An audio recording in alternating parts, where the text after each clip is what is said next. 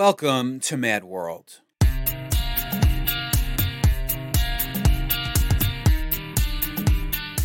going on, everybody? I feel like when we start these podcasts, we're weathermen because I always start with the weather outside. It's depressingly hot today. Like painfully hot. Come on, it could be snowing. You're not going to complain about the weather. That's the true. Well, listen, it's summer, everybody. We are back here at you with Mad World. And we left you on a little bit of a cliffhanger last week. Talked about addictions and stuff like that based on the new gambling rules, right, Donnie? That the government passed. Yep. I guess it's up to the state now whether they're going to legalize gambling or whatnot. So that led into a whole conversation about addictions and people's just vices that they face and how we can help one another, provide accountability to one another to help people that struggle with any type of addictions or bondages. And then you decided to leave our listeners on a cliffhanger and throw a Molotov cocktail into the room and then run away. I think we rang out that dish rag pretty well, though, don't you? Yeah, and we have to continue to leave our listeners on a cliffhanger with that question because the question was, which, by the way, did you enjoy the concert that you went to? Oh yes, remember Hall & Oates. Yeah, they were Hauling Oats. I thought I thought it was the B-52s, but it was Hall & Oates. That's right. Are they still alive? I don't know. Well, you were just at the concert. Well, it was fake. It was fake news. The cliffhanger we left you on after Donnie got back from the Hall & Oates concert, right before he went to the Pat Benatar concert the next night, was... Hit me with your best shot. We're talking about the addictions, and he said, well, why do you think that so many Christians are still struggling with drinking and stuff like that, partaking in things that are vices and addictions for other people? Right. Man, what a question. But we have to leave you with that on that cliffhanger until next week or another week because something really interesting has happened in the last week since our last podcast, and we really want to address that today. Oh, no question. And we're a couple days removed since it's happened, since the NFL passed this new rule regarding the national anthem, which was just, headlines every day last year during the football season and before and after it. So we want to talk about that today a little bit. Absolutely. Right? Yeah. Well, Joe, how did you feel last year watching the NFL, actually 2016? How did you feel when you saw the response of some of the players? What was your initial reaction when you saw guys when the national anthem was being played, where normally all the players are standing on the sideline in respect to the flag, respect to the country, respect to the anthem, but all of a sudden now there was a change, and Colin Kaepernick started something. What was your emotional initial feeling on that? Right. Do you remember? Well,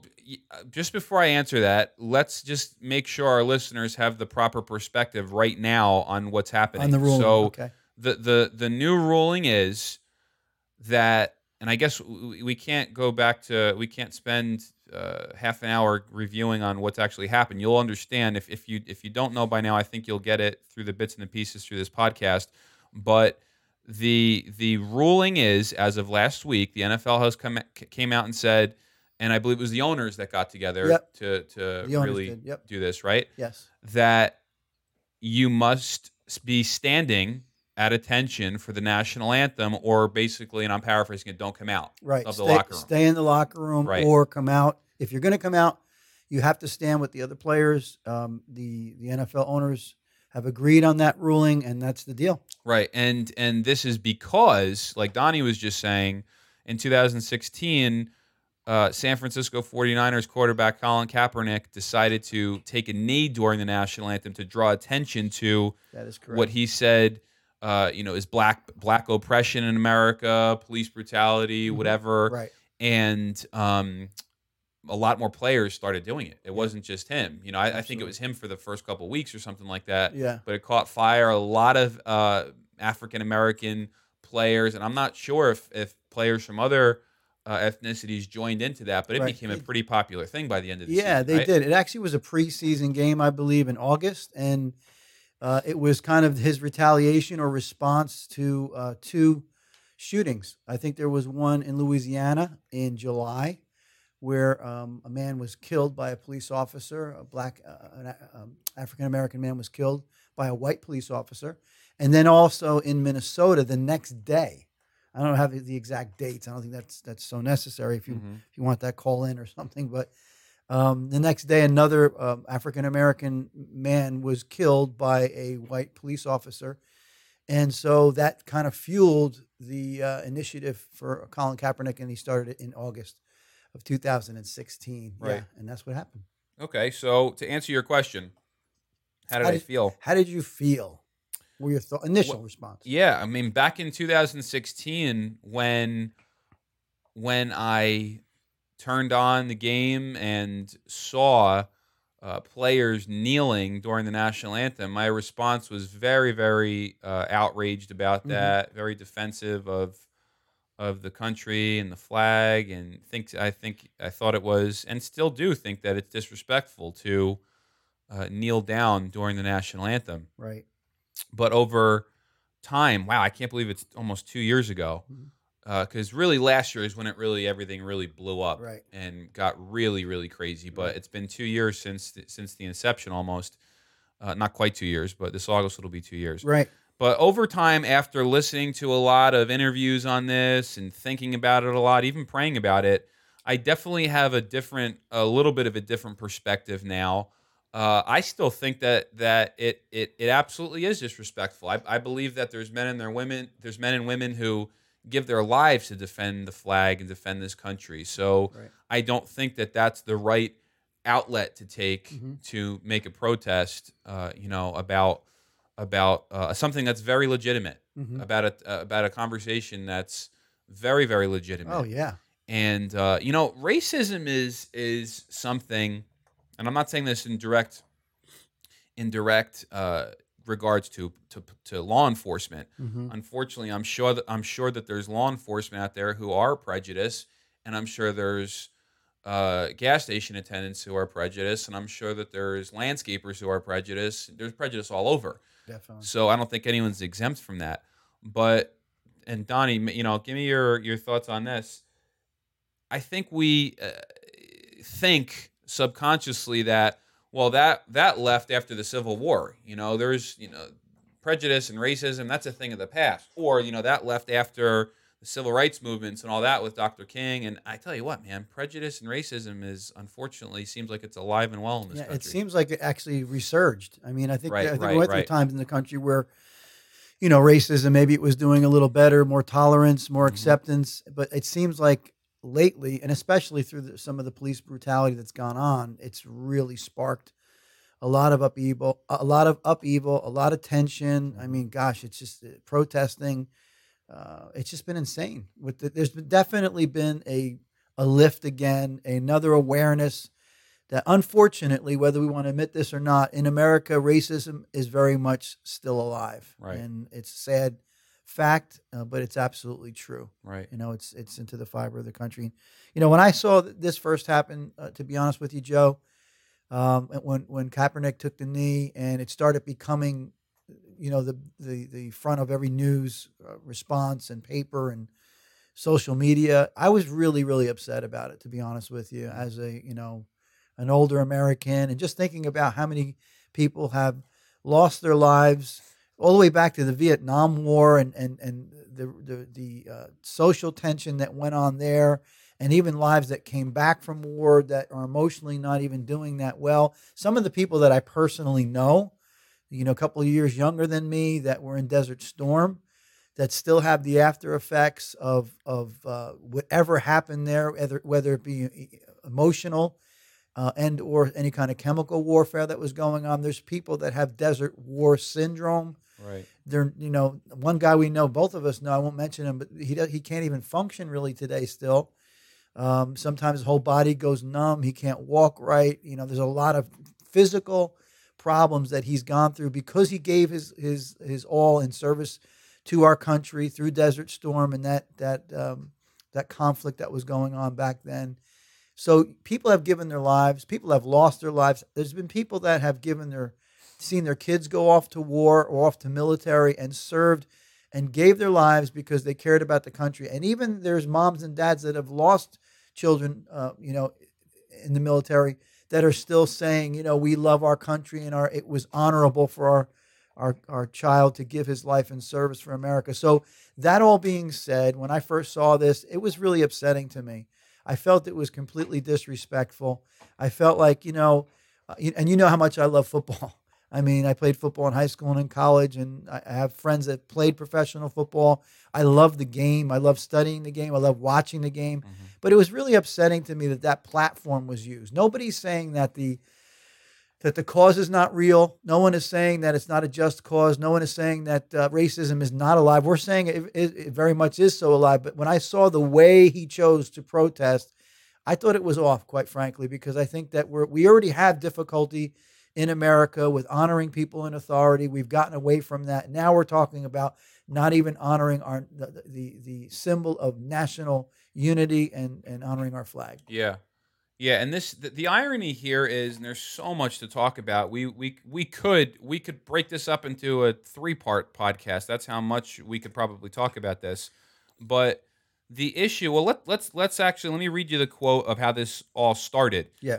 From Colin Kaepernick. I'm not going to stand up to show pride. This is back before the first time he knelt in the 2016 preseason game in August.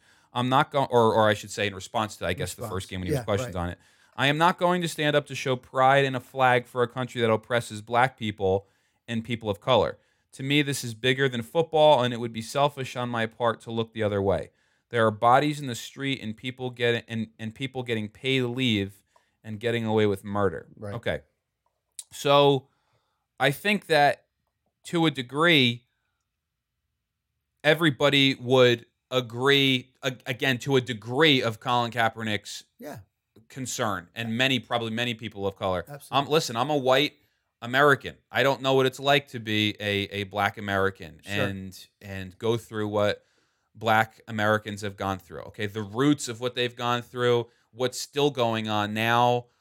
You hear stories all the time of people of color driving through the wrong neighborhood and getting profiled and stereotyped. I mean, this is a real issue. We can't act like it's not an issue, because it is. It is. So I don't have a problem with now that statement is a pretty to make a blanket statement. I'm not going to stand to show pride for a country that oppresses black people. I don't know if I agree with that. Yeah, I agree with you. But to a degree, I do understand where he's coming from. But the irony on all of this is not even what it's about anymore. This has become he's not accomplishing, I don't believe, what he set out to accomplish. He set out to accomplish bringing attention to a very real issue, and I think the NFL really messed up and dropped the ball with this, because they could have given him a platform and an outlet in other ways. No doubt. I think about it. his and other people who knelt last year during the national anthem, I think that from an athlete's perspective, this is their platform. Playing football is all they know how to do. It's their voice.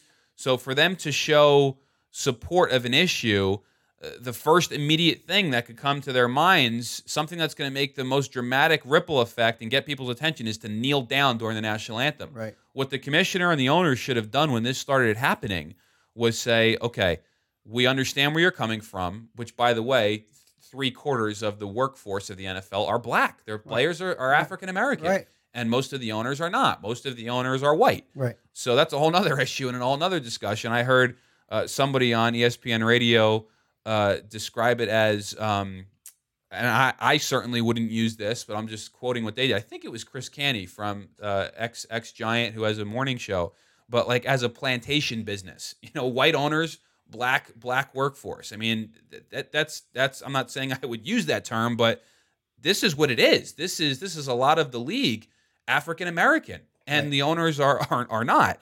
And what the owners should have done, and what the commissioner should have done, was say, you know what, our black players, our African American players, have a legitimate reason to be protesting. They're have a very legitimate issue. Let's give them some type of support. Let's give them some type of a voice. Let's do a event or preseason interview or pregame interviews around this topic and let their voice be heard. But instead they didn't. They did nothing. And that's why the players insisted on continuing to kneel, inciting the president, inciting fans. You're one of the fans who, I mean, I don't know anybody who likes football more than you. Absolutely. And you chose not to really watch the games last year. Yeah, last year I actually boycotted the NFL. I mean, I actually did because amongst thousands of other fans. Other reasons, and we'll get exactly. I think that their viewing audience was down like 30% or something ridiculous like that last year. I don't know if it's 25 or 30%, whatever it is, it affected them greatly. And going back to what you were saying, Joe, yeah, I mean, Kaepernick, the NFL players, you're right. Most of them are African American, or a lot of them are African American. And I don't disagree with the fact that they're saying that there's racism in America and that there is police brutality at times. It seemed to be targeted against black guys, but there's also it's going the other way as well, where there are black police officers that are killing white parishioners, white folks. Yeah, sure. So it's going on. But what I wanted to say was that I think that. But when that happens, it doesn't get the press and it doesn't get as much of a reaction because white people were never enslaved in this country, and white people never had to sit in the back of the bus and stuff like that. So that's never going to change. Exactly right. But to say that it's America that is suppressing black people, I don't think it's America. I think it's pockets of racism in America, and I think it's generational as well. But that's a whole nother story. But I think that the National Football League and folks like Colin Kaepernick, Colin was making, I don't know, what was it, $100 million contract? I mean, he's certainly not himself is not being suppressed. He's making a whole lot of money. And with the platform that he has, he could have done a lot more positive of a strategy, or come up with more positive strategy with the NFL to make a difference where there's racism, like you're saying, special interviews or whatever. But I think all it's done is actually brought more racial tension. Exactly. It's caused a deeper problem. Right. People are aggravated. You can see people get frustrated about it. And obviously, I'm a Christian, so I try to keep a Christ-centered approach to this. But I literally boycotted the NFL last year because I was disgusted by watching it over and over again. And then it seemed like some of the guys, they didn't even know what they were protesting about. And then we've got, you got Odell Beckham on the Giants, who I love the Giants, but you got Odell Beckham. He scores a touchdown. They're having a horrible season. He decides he's going to pretend he's a dog urinating in the end zone. I mean, come on. I think we're getting out of control. And I think that the NFL needs to reel this stuff back in and get a control on what's happening. Let's do something positive. With all the money that the NFL has, it's a billion dollar industry, football. It's massive money, making massive money, and they're only hurting their own cause. If your viewing audience is down 30% because the American public are getting disgusted looking at this as they don't even know what they're protesting anymore. They're just looking at players that are making $100 million kneeling when everyone else is standing, and Americans are getting disgusted. I go to work, I make $50,000, and I have to give, my whole life, you guys are playing a game and making $100 million. I mean, you're a little misplaced. Right. You don't have good direction on your strategy on how to combat racism. I think you get the rest of the public to join in with you if you had a good plan that wasn't doing something that we feel is disgraceful. And we're going to bring it full circle because that's really the bigger picture here is what can the church do to help this situation. Right. Listen, the NFL should not be the standard for fixing racism. The NFL's policies the church should be the standard. You're right. The church should be the example, not the NFL. So everyone's waiting for the NFL, which, by the way, we're going to get into this in a second. The NFL has done nothing with this new rule to fix the problem. Not a thing. They've made it worse. And some people may disagree with that, but I'll explain why I think that they've done absolutely nothing. To your point, maybe even made it worse. Right. And we'll get into that in a second. But the church needs to be to be the standard and be the example in this stuff. And I believe that it's not just for racism, but in all types of debatable conversations and convictional conversations. The church needs to be unified on this. Absolutely. And man, I don't know if we want to get off on this rabbit trail, but I mean, the church, we're guilty too. We have church bodies of one color, one race, one ethnicity. When Peter received the vision, which was really cool because I was in the exact spot where Peter was on the rooftop, and That's pretty cool. yeah, it was just unbelievable in Simon the Tanner's That's house. awesome. But when he received the vision, Right. that and our listeners, you may be familiar with the story or not. You can read it in the book of Acts. The blanket came down Hmm. and all that. That the gospel was now available for everyone. Right. That is when it all changed. That is when the church was now born, and the I don't believe that God's intent was for the church to ever be one race anymore. Up to Right. that point, it Right. was. Right. Up to that point, Right. it was all Jews. That's what it was. Right. But now it's available for everyone. Right. Now it's available for Gentile and Jew alike. And fast forward 2,000 years later, but we still have churches, full gospel churches, that when you go inside, it's people of that want to worship with really just people of my own heritage. Right. And I know some great ministries that are like that, but I really believe that that's not God's ultimate plan for the church, to have churches full of just one race or one ethnicity. I believe multicultural, multi-ethnic bodies of that the body of Christ should be a multi-ethnic, multiracial, multicultural body. I really believe And that. there you go. That's the answer to racism right there, Joe, what you're talking about. Jesus said, my house will be called the house of prayer for all nations. So all nations should be coming together to worship together, to celebrate together. God is certainly not looking at the color of your skin. He's looking at the condition of your heart. Right. And for us to come together, unified as Christians, all nations coming together, that's kind of neat because you're embracing all cultures and all races. It makes us so well-rounded. Right. You know, how we can start is by changing the signs on the outside of some of our churches. Right. Back in the day, the Italian American church, Yeah, sure. or the African American church, Right. or the Spanish church, Right. or the Korean church. or the Latino church, Yeah, of wherever. yeah. We put these signs out front, and what we're saying is we feel comfortable in our culture. And I don't know about you, but I'd feel awkward going into a church and making it my own church if outside it says the Korean church of Yeah. wherever. And in defense of a lot of those, we can't speak for every. There's probably hundreds of thousands of churches like that you're talking Yeah. about in America, and we can't speak for all of them. But in defense of them, I'm sure that most of them, the motive is not they're racist or prejudice against people outside of their ethnicity, but maybe it's just ignorance. Maybe it's a Hispanic pastor that starts a church and it just becomes a Spanish speaking church, or a Chinese pastor that starts Right. a church and it becomes a Chinese church. Maybe it's nothing more than just coincidence, Right. and people just of that heritage just come together because they're more comfortable. But yeah. Regardless of what the motive is, Yeah. this is another way that the world is looking at the church and saying they can't even get it together. Right. See, they have their own Right. their own churches. They hang out with each other. So why would we expect the world not to still have prejudice in it? Right. It does. You're right, Joe. And the thing is that even if it's done out of ignorance or being naive, there's still an importance in making a change there, because you could be comfortable with your own culture. Right. I grew up in an Italian American home in Nutley, New Jersey. Literally, I thought everybody was Italian American until I got older. Right. Even in college. But it was when I went to the workforce, I started recognizing, listen, there's a whole lot of other cultures Sure. out there, Sure. And, there was things that we would say as Italian Americans that were inherently racist, sort of like. I can remember coming home from somewhere and my mom saying, "Oh, I saw so-and-so.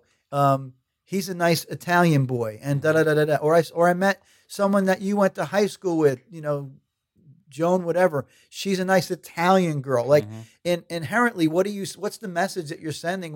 Well, Italian people are nicer. We feel more comfortable with Italian people. That goes for every race. Right. And when you do that, inherently, you're setting yourself up, even if it's for passive racism. It's nonetheless, it's racism, because to understand, when you open up a church, for example, and it doesn't say, the African American Church of New Brunswick or whatever, the Italian American Church of Staten Island, when it just is a church that's open to everybody, every race, every creed, every color, you get to understand the different cultures and love and embrace the different cultures without making your own determinations before you're meeting people. Yeah, and there's a big difference between having a church maybe in a certain part of the world where the demographics are Right. mostly one type of culture, and just having a church where it's predominantly people of that race or whatever. There's a big difference between that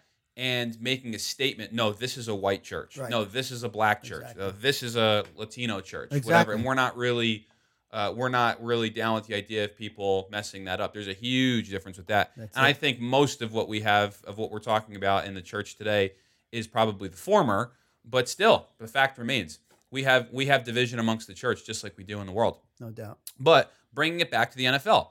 So what the NFL has done, and really this is because the president has come out on multiple occasions and really, really severely flogged the NFL for this, right? Yeah. For allowing this to happen.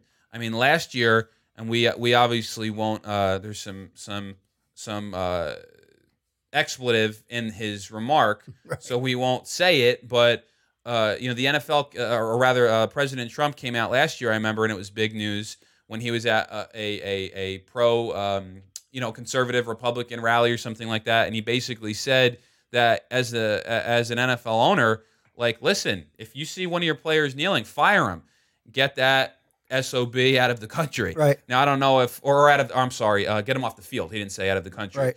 And I don't know that is obviously the right response, but in any event, whether it's right or wrong, that obviously got the attention of the NFL owners. Yeah. Obviously got their attention, and I think they realized at that point, okay, the president, the most powerful man in the world, is hurting our product. Right. And don't you think that at the end of the day, that's probably what this is all about, is the product being hurt and the money being lost and the fan base being lost? I don't know that this is about a real moral issue that they're rallying around. I think that attendance in the stadiums are down, and viewers are down, and merchandise sales are down. So now the NFL is panicking and realizing, okay, let's make this rule. You have to stand or stay in the locker room. Right. We got to appease somebody. What do you think is going to happen now?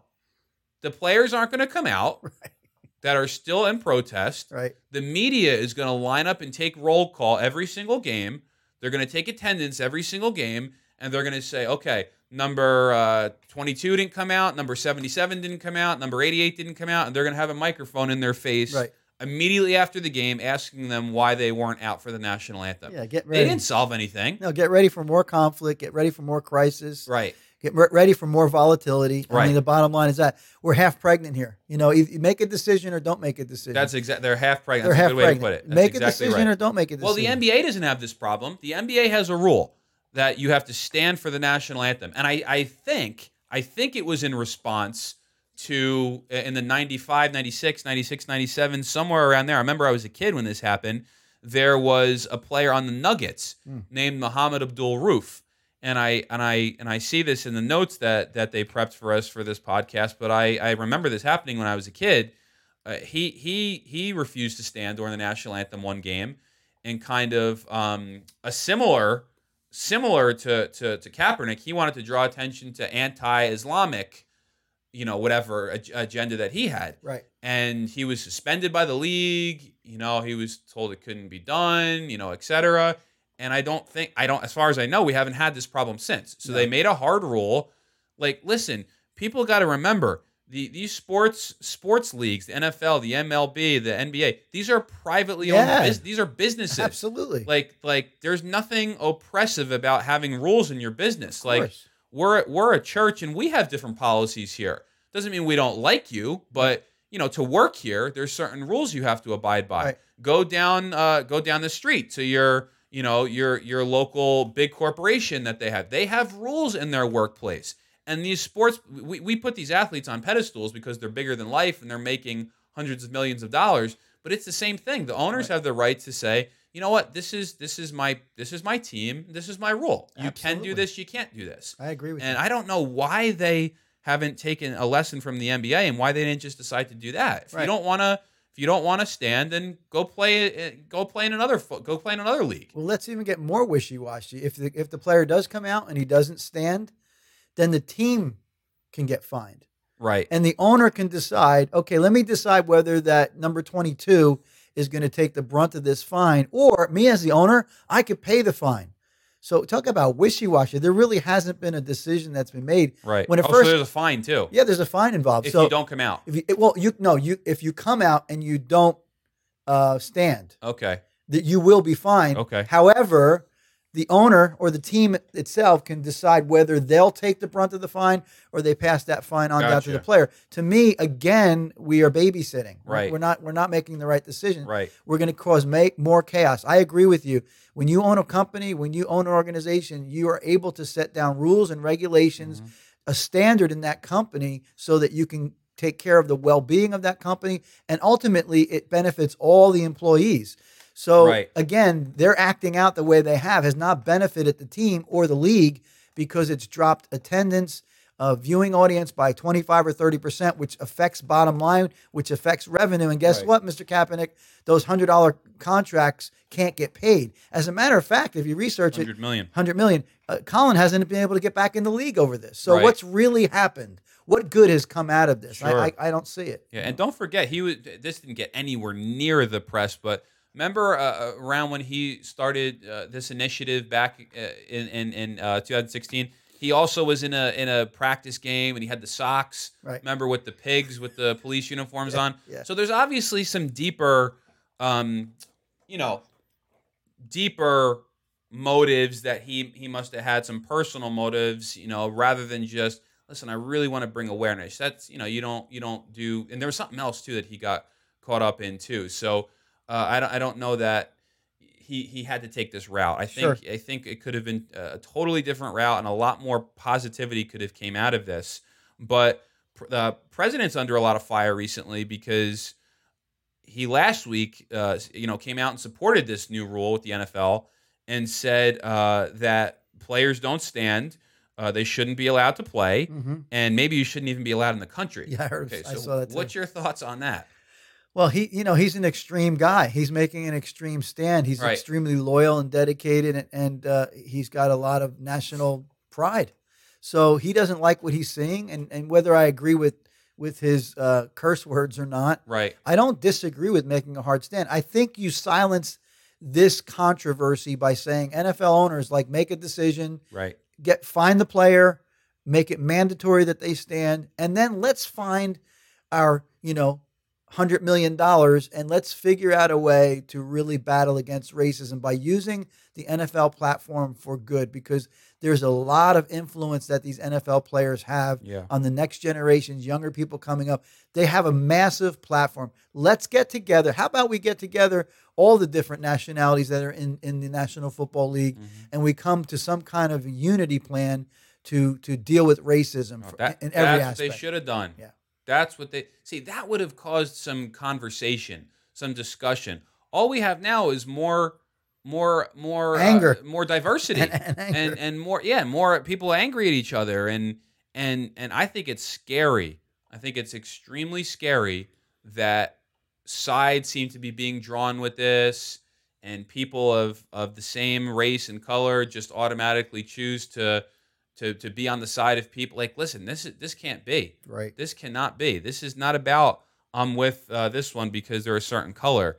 This is about what is the truth here. Right. What is the truth? And again, the truth is we have an issue, and let's address it. Let's talk about it, as opposed to use the wrong outlets to listen. Part of part of being an American, part of this country, it's a constitutional right. Right. To be able to protest and Right. voice your opinion. Exactly. And do it peacefully. Exactly. So in that respect, I don't think that the players weren't burning the flag. The players weren't causing riots. I disagree personally. I disagree with kneeling down during the national anthem. I do think it's disrespectful. But the fact is, they have the right to do it. That's what makes this America. Right. They have a right to do that.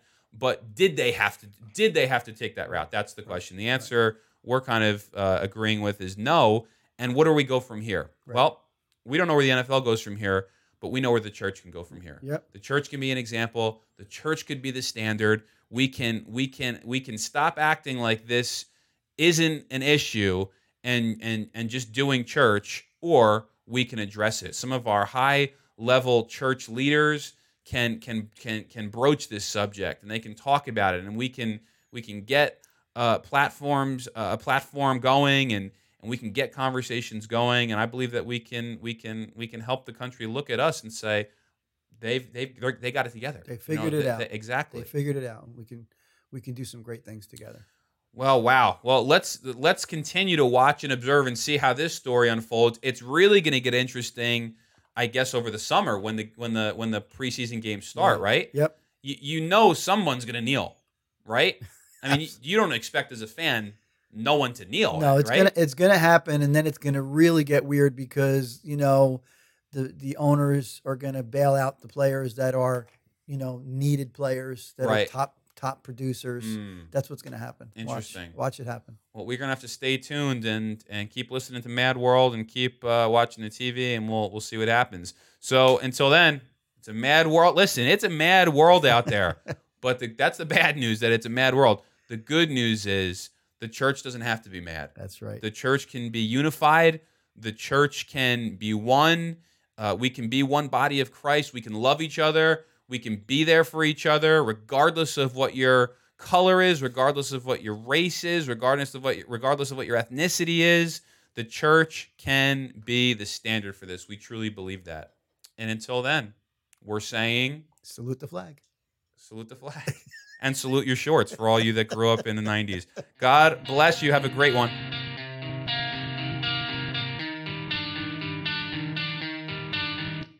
Mad World's podcast is brought to you by Abundant Life Whippany, where Donnie and I serve as associate pastors.